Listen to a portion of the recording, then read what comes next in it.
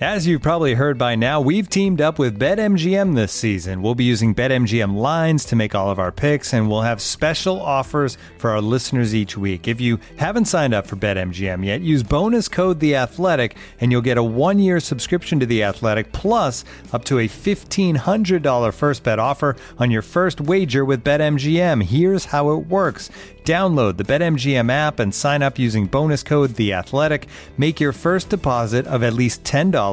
Place your first bet on any game and claim your voucher for a 1-year subscription to The Athletic. See BetMGM.com for terms. U.S. promotional offers not available in D.C., Mississippi, New York, Nevada, Ontario, or Puerto Rico. Gambling problem? Call 1-800-GAMBLER. Available in the U.S. Call 877-8-HOPE-NY or text HOPE-NY 467-369 in New York. Call 1-800-NEXT-STEP in Arizona. 1-800-327-5050 in Massachusetts. 1-800-BETS-OFF in Iowa. 1-800-270-7117 for confidential help in Michigan. 1-800-981-0023 in Puerto Rico. First bet offer for new customers only in partnership with Kansas Crossing Casino and Hotel. Don't forget, if you haven't signed up for BetMGM yet, use bonus code The Athletic, and you'll get a 1-year subscription to The Athletic, plus up to a $1,500 first bet offer on your first wager. This episode is presented by BetMGM, the exclusive betting partner of The Athletic. Sign up at BetMGM.com using the promo code TheAthleticPod.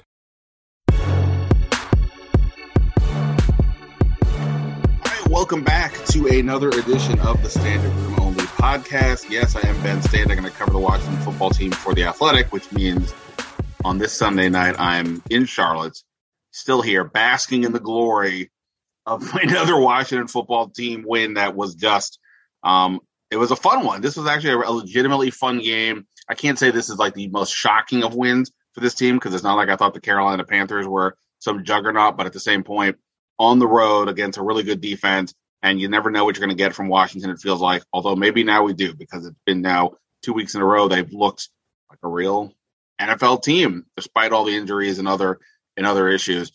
So we're going to discuss what on earth happened there.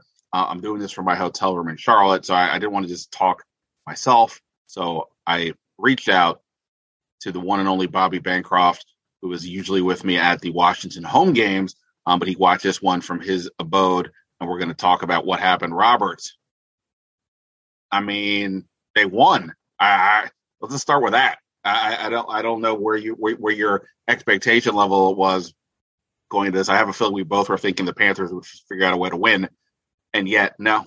Washington said, Cam Newton, sorry, we're going to ruin your return home.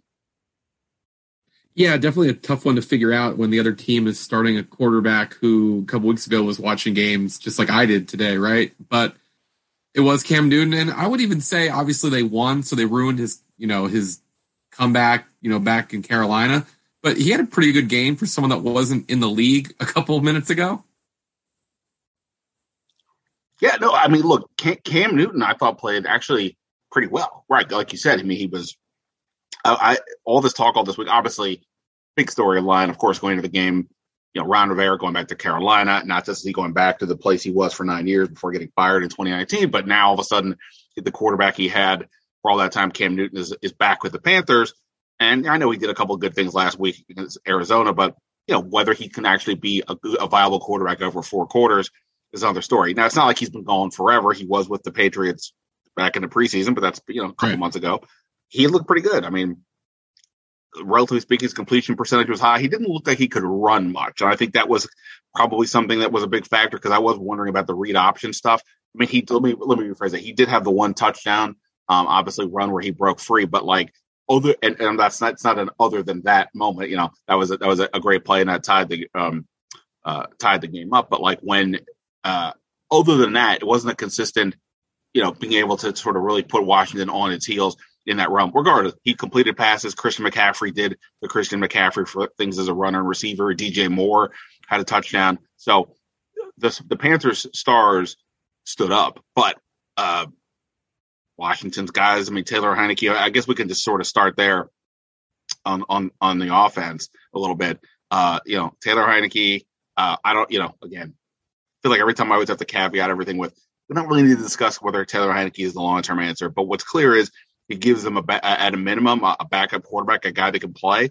And as the guy who's in there now, he keeps figuring out ways to make plays. He's fun to watch. The scrambling. I mean, Washington converted 2 4th downs today. Huge plays, huge calls by Ron Rivera. The first one was a pass to DeAndre Carter late in the first half that helped set up a touchdown to give them to tie the game at 14 at halftime. And then later in the game, with the score tied 21-all, 4th and 3, he drops behind it. He drops back, can't find anybody. He's doing the scramble thing. What's he going to do?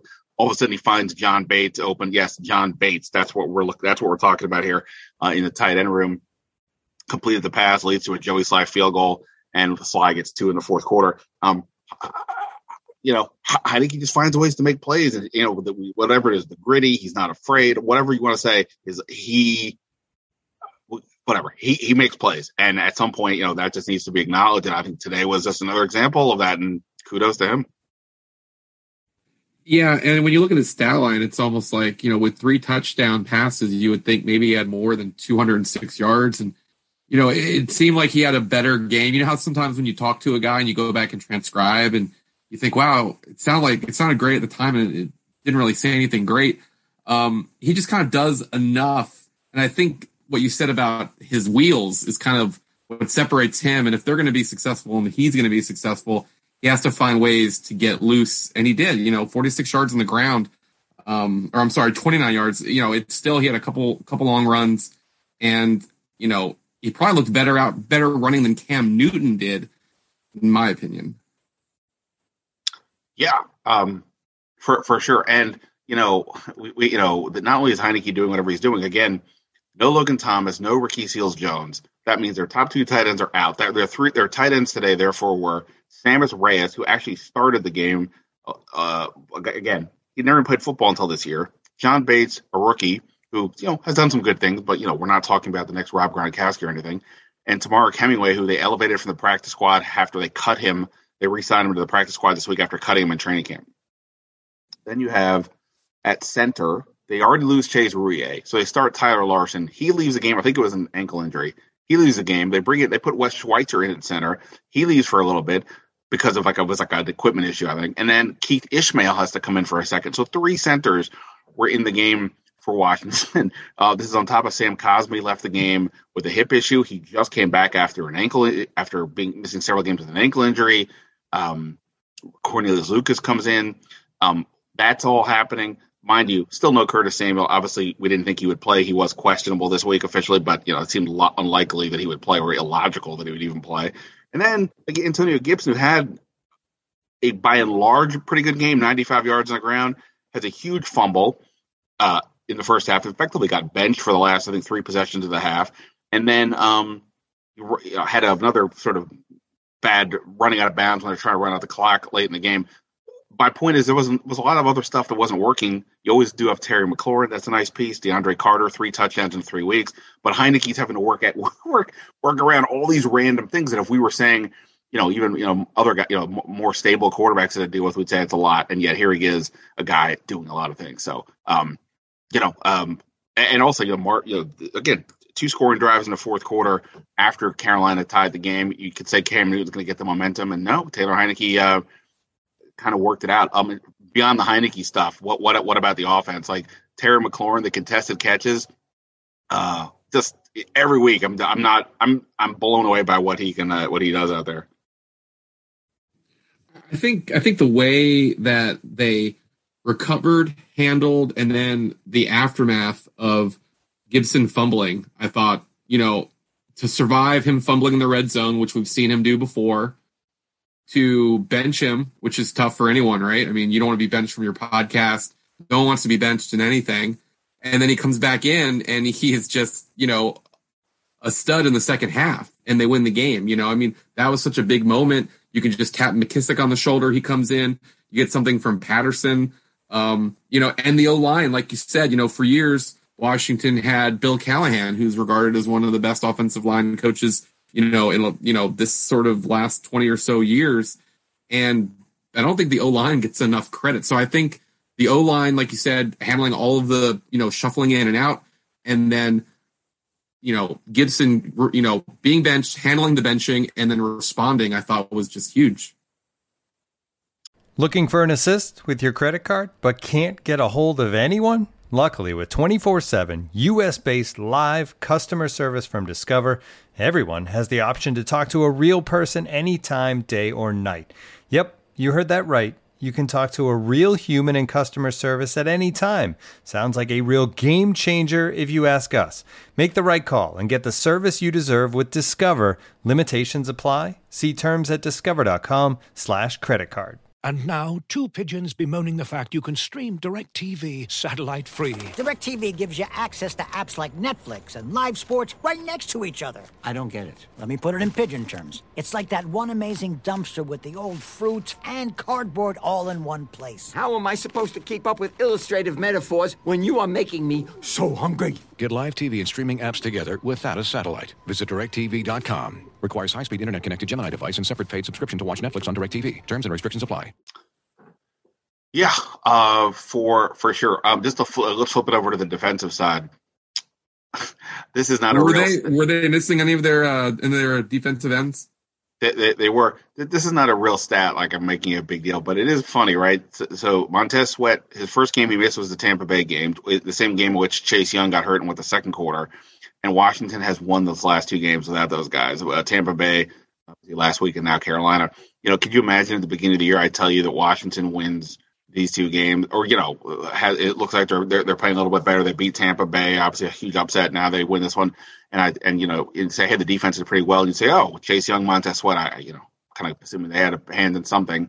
Nope, not out there. It's the James Smith Williams, Casey Toohill show at the defensive end for the most part. They used some 5 defensive linemen. Look with Matt Ioannidis inside. I saw Daniel Wise at least a little bit at an end, and of course Daron Payne, Jonathan Allen do their thing. And it's wild how this defense, even with the pieces missing, has just been far more effective.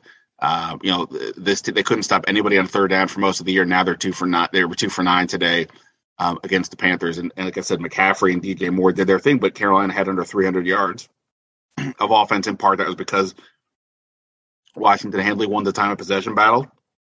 But regardless, they're playing a lot better. And it is interesting, right? I mean, at some point, talent wins out ultimately, but, scheme in football is such a big deal. And whatever we were all talking about earlier in the year in terms of something not working, Rivera, Jack Del Rio said, hey, it's going to take a minute.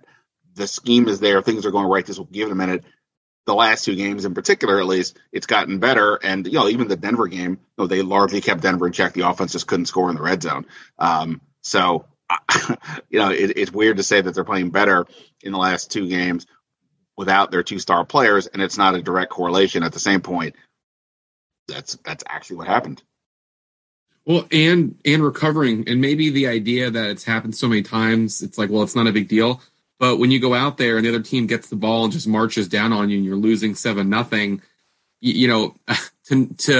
to stay with it, to trust what's working, to trust the game plan. And, maybe the fact, like I said, I'm joking a little bit, but they have a ton of experience giving up an opening touchdown drive. So maybe that's not like, oh, here we go again. It's more like, look, we can recover from this.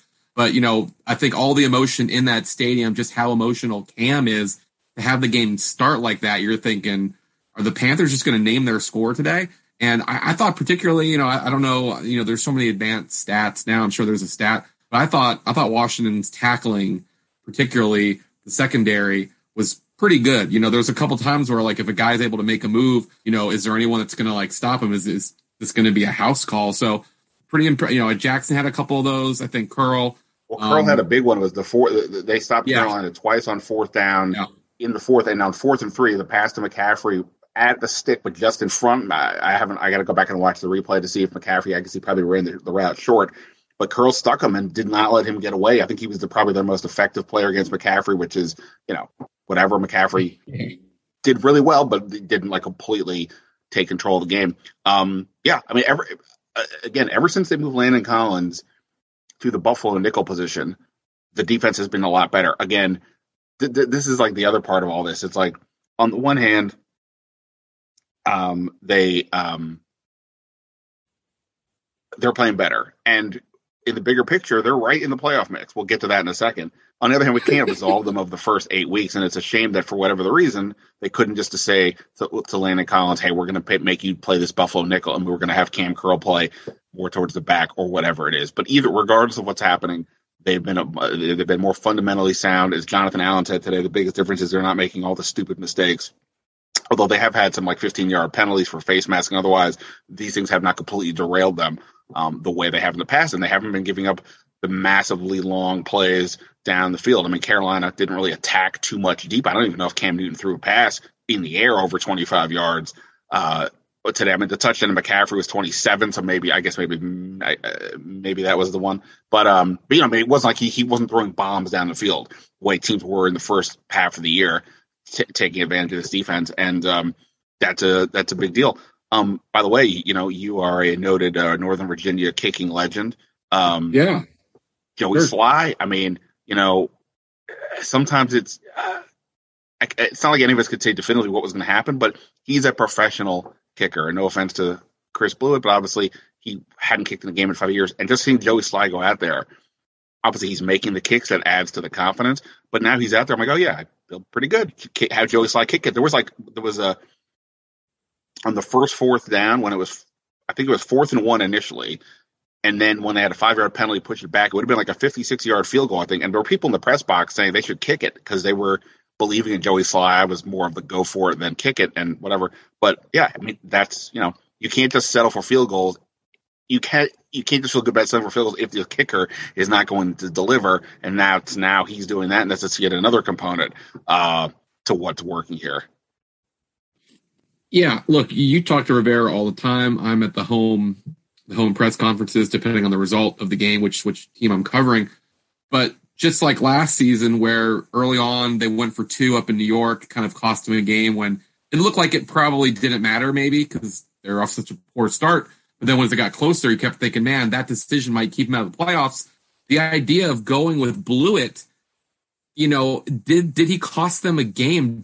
And I don't want to say him because, like you said, I am in the kicking fraternity, not as good as those guys, but did that cost them a game in a season where, again, you're probably looking to be right on the fringe of that 7th spot in the NFC playoffs? It's just such a weird. Getting rid of Hopkins, you can make the case for. Getting rid of Hopkins for a guy that hasn't kicked in a competitive game in forever was just really, really odd. All right, let's wrap this up. Nothing on that? No, I agree. I mean, look, all I'm going to say, we'll let Chris Blewett, we'll let him go in peace. But look, the bottom line is Joey Sly. I mean, he was not available at that exact moment that they made the switch. He was available a little bit earlier, but Rivera at that point, I guess, wasn't ready to make the move.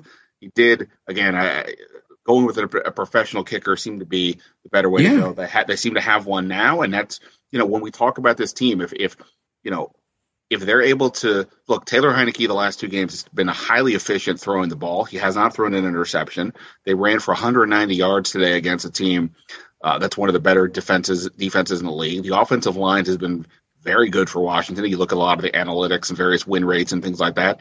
They've continued to hold up. And if the defense is able to, be closer to the version we all were expecting at the beginning of the year, or at least at a minimum, just not allow too much big plays against them, then having the kicker is huge because now this is like you can sort of plan for that a bit more. Whereas before, even with Hopkins, it was like, it felt like a dice roll a lot. So that's a huge thing. We're going to wrap this up here with this. And Bobby's been very nice for coming on here so I don't have to talk to myself. But let's pull up the playoff standings for a second. Because 2 weeks ago, but after the Denver game, I think the only team in the NFC that Washington had a better record than was the winless Lions, who remain winless.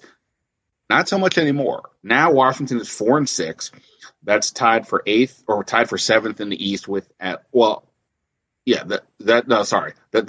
terms of the wild card chase, that's tied for 7th in the East. But they're now unbelievably only 1 game out of the wild card race. So let's look at this for a second here. The Rams are the first wild card. That they're good. Minnesota and New Orleans are tied 5-5. I'll be honest, other than like internet watching, I didn't watch football. When I'm at a game, it's hard to watch, but whatever. I have a sense of these teams. The Minnesota's 5-5. Obviously, the Kirk Cousins show is what it is, but they beat Green Bay today. I think Minnesota's pretty solid on both sides of the ball, and Cousins is obviously, regardless of what we all want to have the conversations about him, he's a solid quarterback.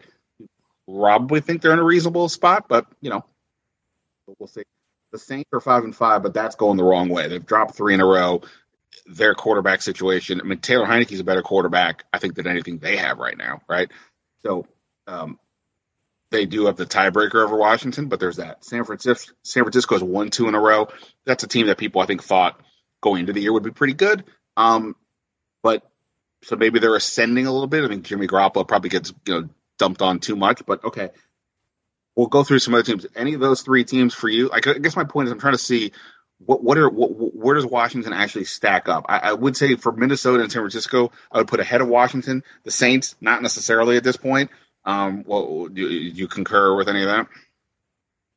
Yeah, I mean, I guess I'm looking at maybe even a different way. They put themselves in a great position to once like the conference part, or I'm sorry, the division part of their schedule starts, they could be 500, which is basically all you would ever ask for when the season started.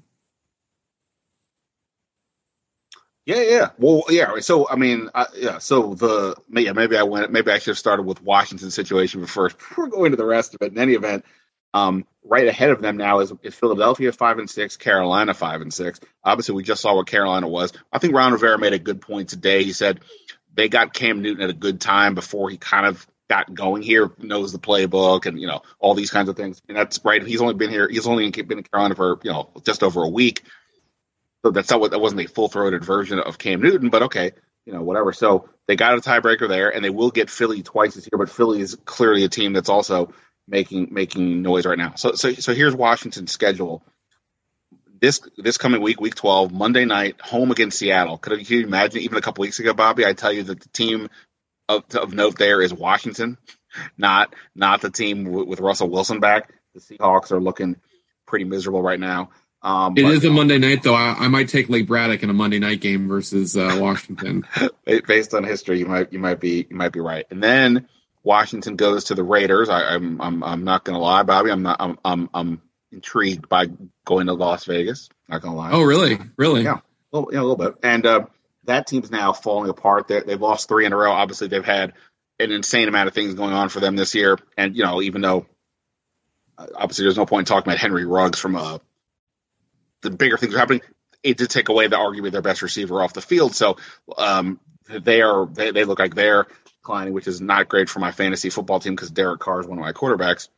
And then you close the year with the 5 division games. I don't have the order exactly in front of me. I think it's like Dallas, Philly, then Giants or something like that. Either way, it's 2 games of Dallas, 2 games of Philly, and the Giants. Obviously, Dallas lost today to Kansas City, but they appear to be the team to beat.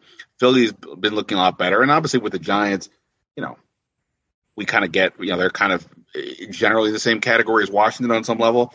They arguably should have beaten Washington the first time they played. This game would be in New York for the finale, but at the same point, Washington could win a bunch of those games. So this is the thing with the NFL: parity rules, and even more so this year, it feels like, than in other years, which I don't personally think is a great thing. But in terms of Washington's chances, they're right there, and you would have to think at some point they're going to get a little bit healthier. Logan Thomas could be back soon, we think, maybe even by this coming week. Montez Sweat at this point, it was originally a 4 to 6 week injury. It was now down 2 weeks, so he could be back by the beginning of next month. That obviously would be a help. And I don't know, Curtis Samuel, we'll see about that.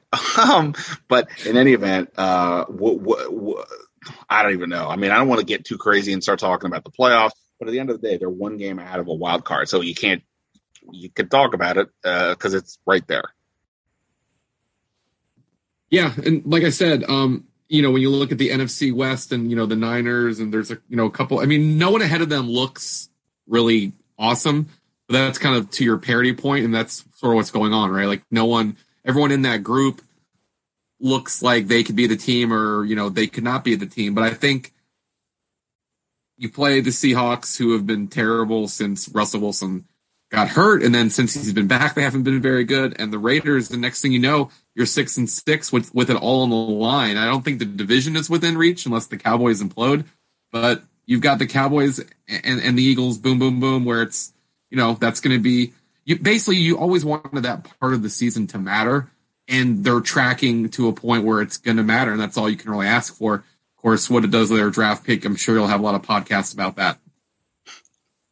Well, that's what's so funny. I mean, like, I'm not going to completely take a mea culpa here yet, but I after the Denver game, I wrote, look, there's no point. Like, people were like all upset about the red zone offense and all this crap. And I was like, look, this is stupid. There's no point really discussing any of this. The only thing that really matters is what they do at quarterback and the ownership stuff.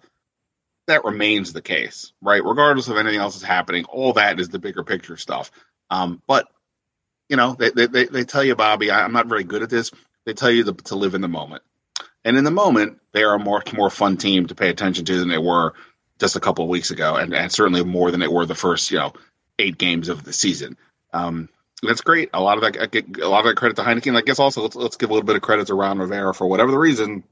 His teams pick up steam as the season goes along. It doesn't absolve the 2-6 start, and last year the same issues happened.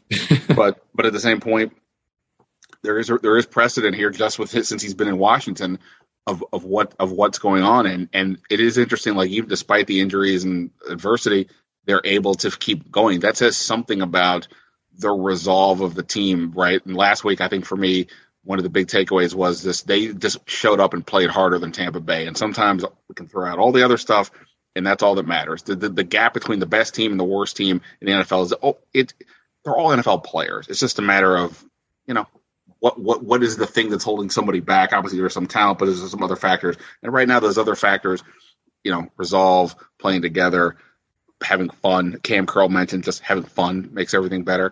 All that is clearly on Washington's side right now, and good for them. We'll give credit to Rivera, and we'll see. I mean, I think I saw Seattle's favored in the Monday night game this week, and obviously Russell Wilson's another really good quarterback.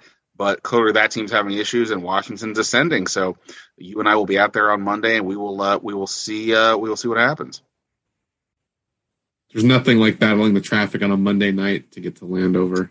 Yes. Well, we're gonna stay positive. I still have a flight to get home to, so we're gonna focus on that travel first, and then we'll deal with that. So we'll see how that goes.